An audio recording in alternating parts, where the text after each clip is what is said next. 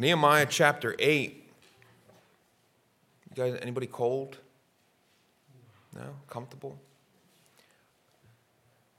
Just pretend it's like summertime and it's air conditioned in here. Right? You change your thinking. All right, Nehemiah chapter 8. The Bible says in Nehemiah 8, verse 1, all the people gathered themselves together as one man into the street. Man, that sounds like the church. Remember, the church is a mystery, the Bible says. Here we have a picture of the church. It just says one. That was before the Watergate, and they spake unto Ezra the scribe to bring the book of the law of Moses, which the Lord had commanded to Israel. And Ezra the priest brought the law before the congregation, both of men and women, and all that could hear with understanding upon the first day of the 7th month.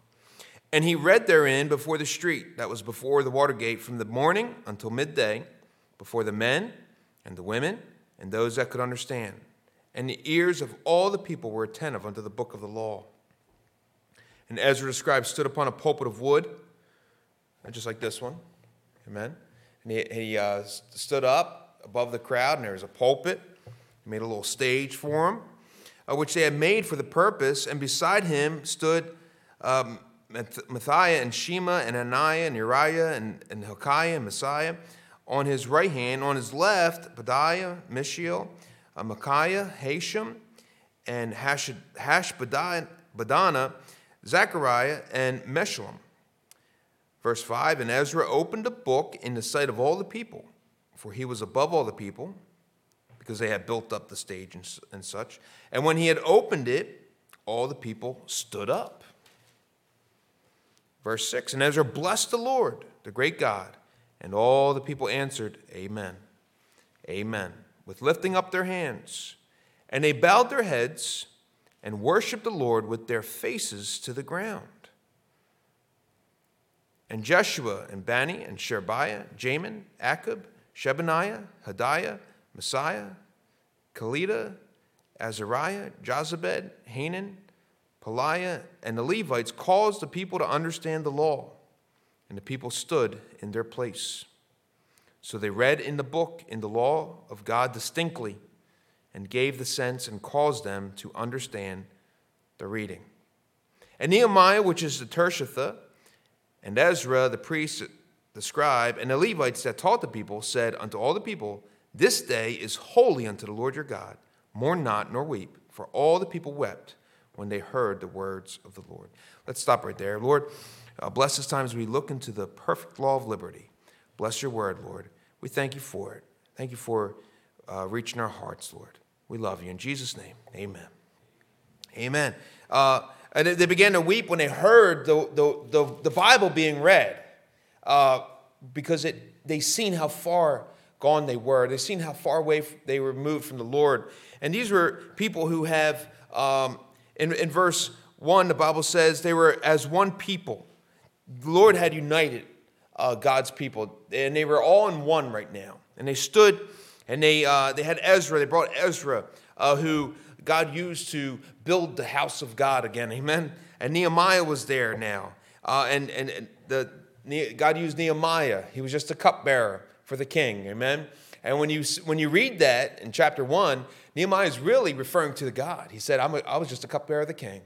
And he was referring to the king on earth, but he was saying, really, God, amen? Because he always refers to God first. So he's just a cupbearer of the king. I'm just a servant of God. That's all I am. That's all I am. And you had Ezra, and then you had Nehemiah. And the Bible says they brought the law. They asked Nehemiah, bring the word of God out. Isn't it amazing how God preserved his word when they were taken to Babylon? And all through that time, God preserved his word, amen? And they were able to have it and bring it out. You see, Babylon came, Nebuchadnezzar came in, and they took everything, destroyed everything, flattened everything.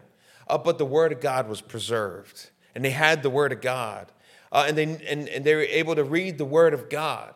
Now, when Nebuchadnezzar came in, they took the children, they took the young men for themselves. They took the daughters and used them up and sold them. They took the women. If the women were no good, they just killed them off. And they took the best of the men and they just put them into slavery. That's what the world did. In the world, they took the families, they broke them all apart. That's how Daniel got in his place. He was a young man. The Bible says they made him a eunuch, and they made him serve Babylon. But thank God, Daniel was a man of God. And even in dire times, Daniel served God and God blessed him. Daniel made the best of his situation. He says, I'm not able to serve my God. I'm not able to serve the Lord in Israel because I'm taken away from there, but I can serve him here. I can't do what I would want to do as a man because I was robbed of all that. I can't have a family, but I'm going to do my best. I'm just going to pray. I'm going to seek the Lord, even in a foreign land. Amen.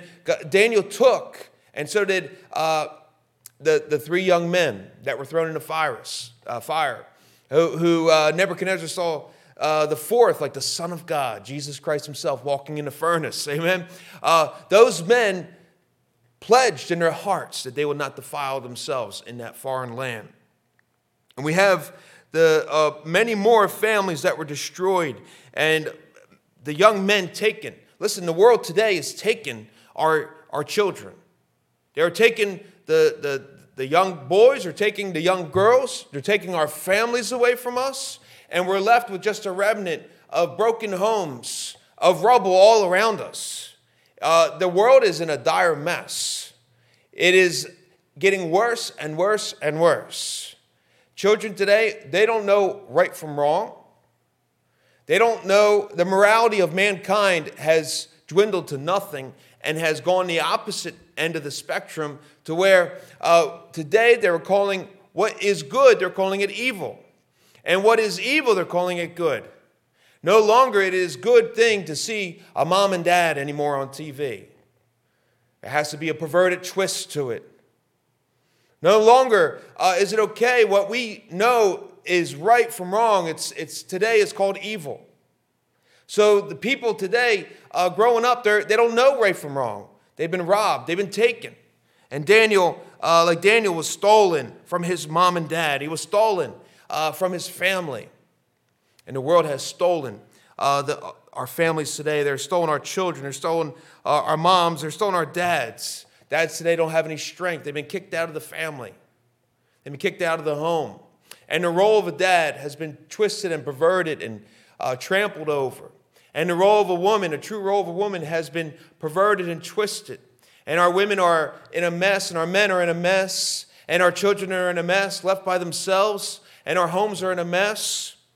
But here you have, after all of that, God brought them back to Israel, amen? And it was a bunch of mess. It was rubble. But the first thing that was built was not the wall for safety.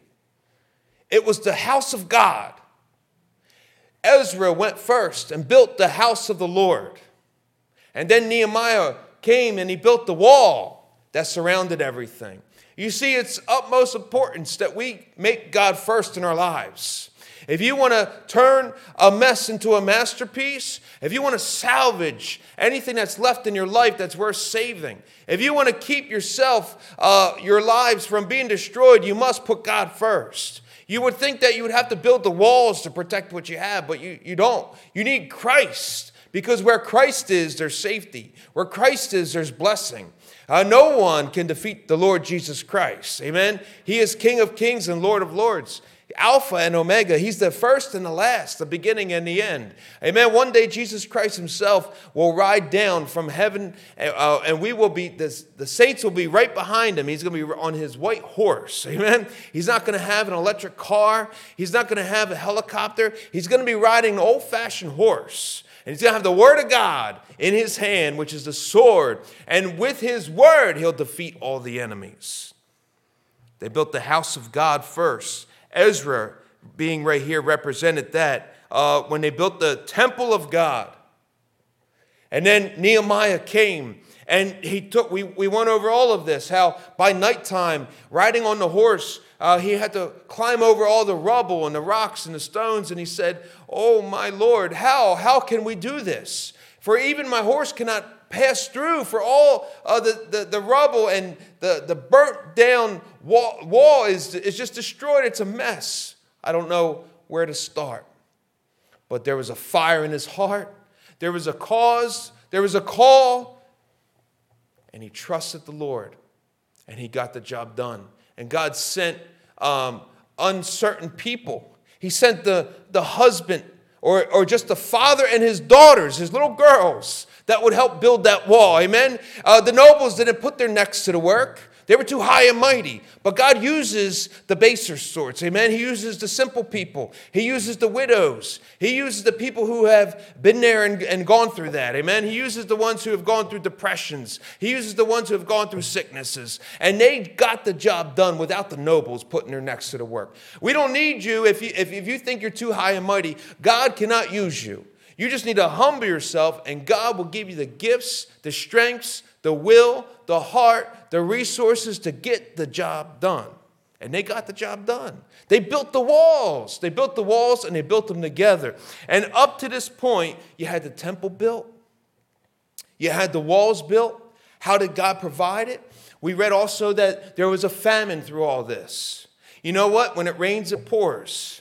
But you see, God wasn't just building, taking some trodden under, broke people. He wasn't just taking them and passing them on. He was molding them as well into weak to strong, broke to rich, prisoners to free, unskilled to skilled. God was taking you from point A to somewhere where you never thought you could be. That's our God, amen? And he's going to take a people, he's going to take a mess and build a kingdom with them. And all those who put Christ first and who put God first were a part of that. And here you have all of that now in chapter 8. And when everything was done, what did they do? They said, we know what it was like when the nation of Israel turned away from God. We know what it was like when we seen our families taken away. We know what it's like to see broken homes. We know what it's like to see hurt people. We know what it's like to live in the world. We know what it's like, and thank God, God set us free. We know what it's like to be without the Word of God. We know what it's like to be without church. And we don't want that anymore. We are here after all of this. We need to hear the Word of God. They said right now we don't need a party. Some people, they get a little rest and they just blow it all up. Give it all away back to the world. God blesses us and sometimes just throw it away. God gives us a little time of grace and we use it up on ourselves. God sends down some rain and we sit on a couch instead of start planning, amen, and get ready for the harvest. And what you reap, that's what you sow, amen? What you sow, that's what you reap. I always get them confused. But here you have in chapter 8, finally, all of that's over. And they said, bring out the Word of God. We're not going to have our kids taken anymore. We're not going to have our families taken anymore. And the Bible says everyone was just as one people, one person, one man. They all had the same spirit. You know, we have the same spirit today. If you're saved today, you're in this church, we have the Holy Spirit of God. Now, if you are on the fence and you got one foot in the world and one foot in the Lord, you're not going to have the Holy Spirit of God because He's not going to share His glory with you. And you're going to come, you're going to feel you're going to feel like a finger's pointing at you, and you're going to start blaming people. But reality is that the Holy Spirit's pointing a finger at you. I've had people say, Pastor, you're preaching against me. I don't even know your situation. How am I preaching against you? That's the Holy Spirit of God that's preaching against you. You better I don't know what you need to get right, but you got to get it right. Sometimes I need to get stuff right. And I get it right. Why? Because I want the Holy Spirit of God. I I need to walk in the Spirit. They had one Spirit. Listen, to be one man, you got to be one blood. We got the blood of Jesus Christ. You're saved today. You got the blood of Jesus Christ running through your veins. We don't need politics in here. We don't need all this nonsense of a race and everything else in here. No, we are one blood. We're Christians. One blood, one Spirit, Christian. Saved. Amen? What I was, I'm no more. I'm born again. Jesus said, you're not born also. No, that old man is gone. Any man made Christ, he's a new creature. Old things are passed away. Behold, all things are become new. I could rip up my birth certificate. I got a new one. Amen? This is not a federal, it doesn't count though. So keep your birth certificate, you're going to need it. Amen? But you know what I'm saying? One man. And they had the Word of God. Thank God. You see here, we overlooked that. Thank God they brought out the Word of God. God preserved His Word. God preserved His Word now. God preserved it. They weren't digging into it saying, are you sure that's not your word, Ezra? When he was reading that, it was God's Word. Why? Because it went right to the heart. And they knew it. They knew when they heard it, they started crying. They started weeping. Why? Because they saw how far they were removed, and they saw and they remembered why we were once destroyed, why our families end up like this. We get content, we get comfortable because of the blessings of God. And when the work starts dying out, we start getting too full of leisure, letting ourselves go, letting our standards go. But now it's not the time. Now it's time to bring out the Word of God and let it penetrate to the heart. And cry for the Lord. The Lord hath delivered us. He's kept us. And if you want to have a life that's worth living, Christian, you need to get under the Word of God and get it in your life and be as one man for the Lord. They brought the Word of God out, and the Bible says in verse 3, he read it before the men, before the women, and those that could understand. And the ears of all the people were attentive. They listened. They were hungry for truth, for the Scriptures. Jesus said to Pilate, Pilate said, what is truth? Jesus said, my words are truth. And they're only revealed to those who are seeking truth. I forget the wording, but that's what he was saying. And Pilate just walked away, went to the judgment hall. Just ignored it. Well, right there was an opportunity for Pilate to get saved, but he never did. Jesus was offering truth. He was looking at him. Jesus said, I am the way, the truth, and the life. He was looking right at him. But those who are not seeking truth are blinded to truth. It might enter into the mind and you try to comprehend, but if your heart's not open to truth, you're blinded to truth. You'll never know truth. But these people, they were hungry. They were attentive. They said, we want to hear the truth. We want to remember and understand why our families were destroyed, why we are in the mess that we got to in ourselves today. What had happened? Look around us. We're in a mess. We need to hear truth so that we don't have to be of it. Amen. We're in the world, but we're not of it. But the deeper we go, we start getting grafted back into the world. Slowly, the devil starts taking us and robbing us and taking our kids and taking our homes again, taking our families again. But you get back into the Word of God, and God starts opening your eyes as you're one man, you're one spirit and one blood. And He starts opening your eyes, you hear the Word of God.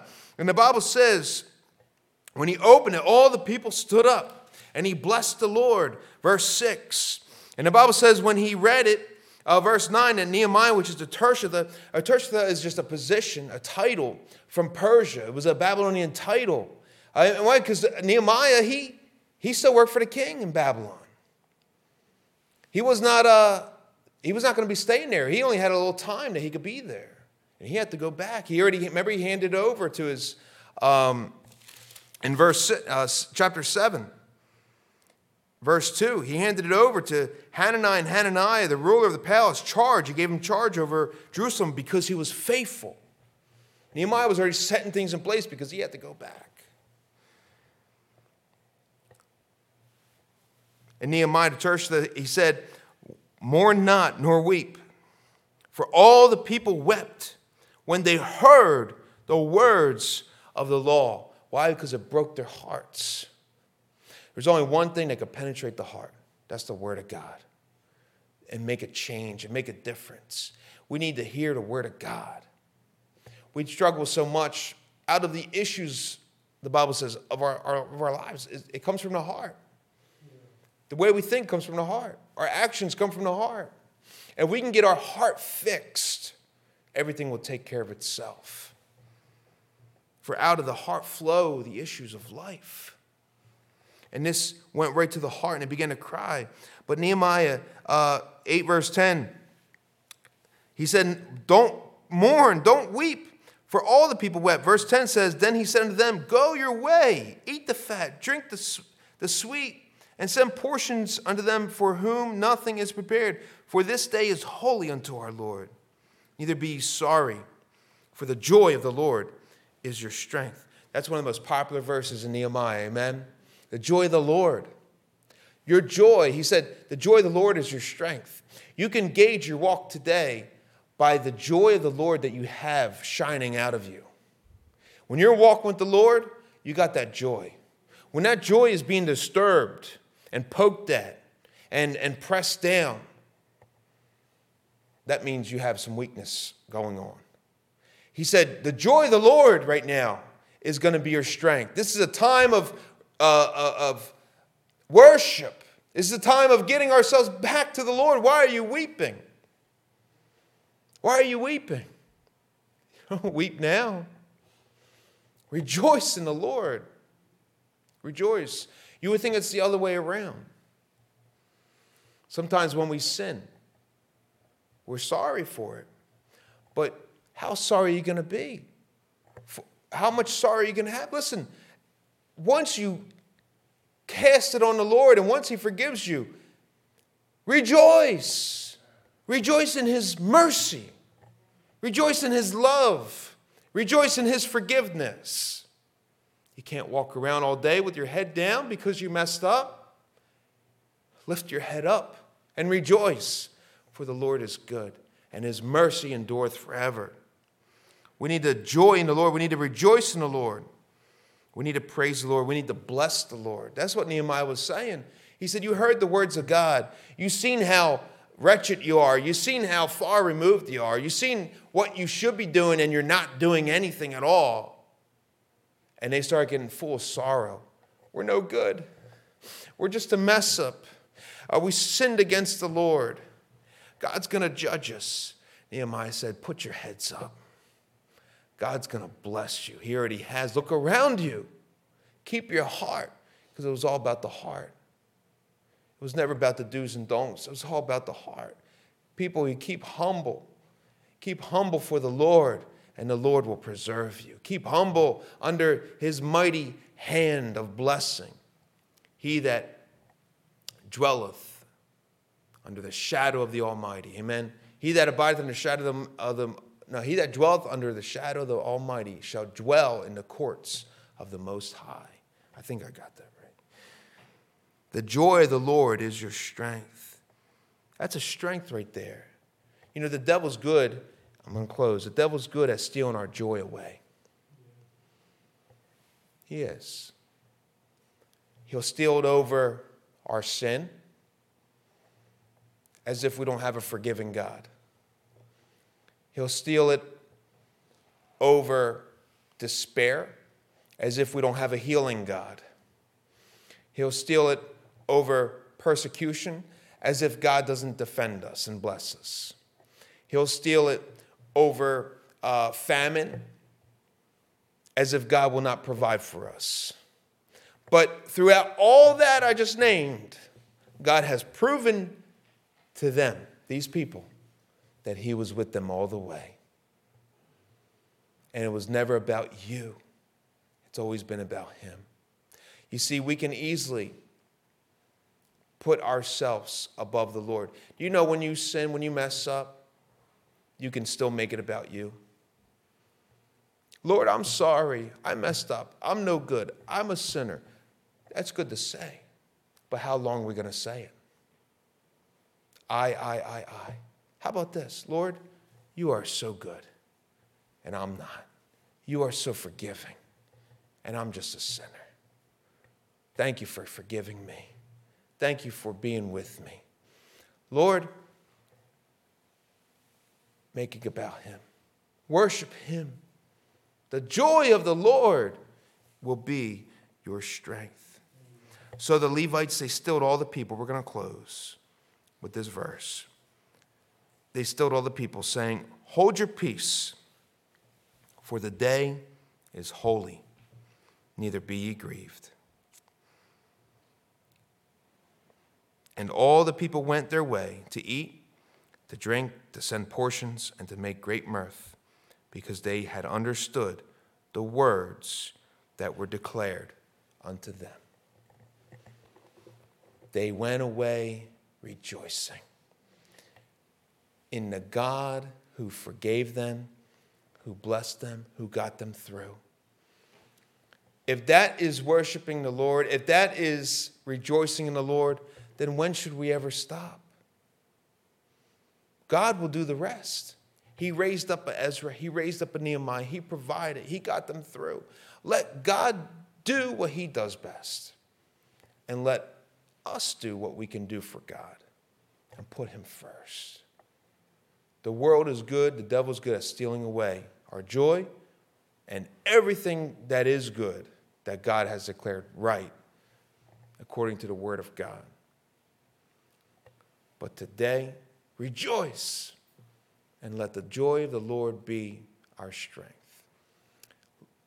Right now, we're going to take the time. We're going to pray. Let's all, Brother Johnny, we could play the piano. You got the prayer requests. You wrote them down. Let's spend time. Let's get the joy of the Lord back in our lives. Amen. Let's go away, not with our heads down. You have to stop them and say, no more. Rejoice. This is not a time of sorrow. This is time of joy. You say, Pastor, I'm no good though. Rejoice, for God is good. You don't know what I've done. Rejoice in what he's done. We have people to pray for. We have a revival on Sunday. Maybe there's things we need to bring before the Lord to get right. Now's the time. And rejoice, for God hears you. The altar's open. You can come down and pray. Take your time. This is our prayer time, our prayer service. Don't rush it.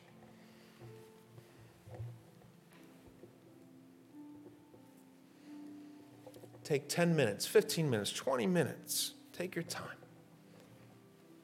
Lay out everything you can. Pray. Pray for people. Pray for the prayer requests.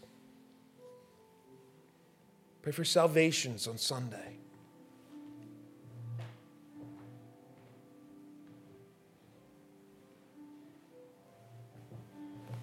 Amen. Well, that concludes, everybody's done praying. That concludes the service. Amen. So be in prayer for the revival and invite people out. We have Pastor Young coming. I think Haiti, right? You first came with Pastor Young, right?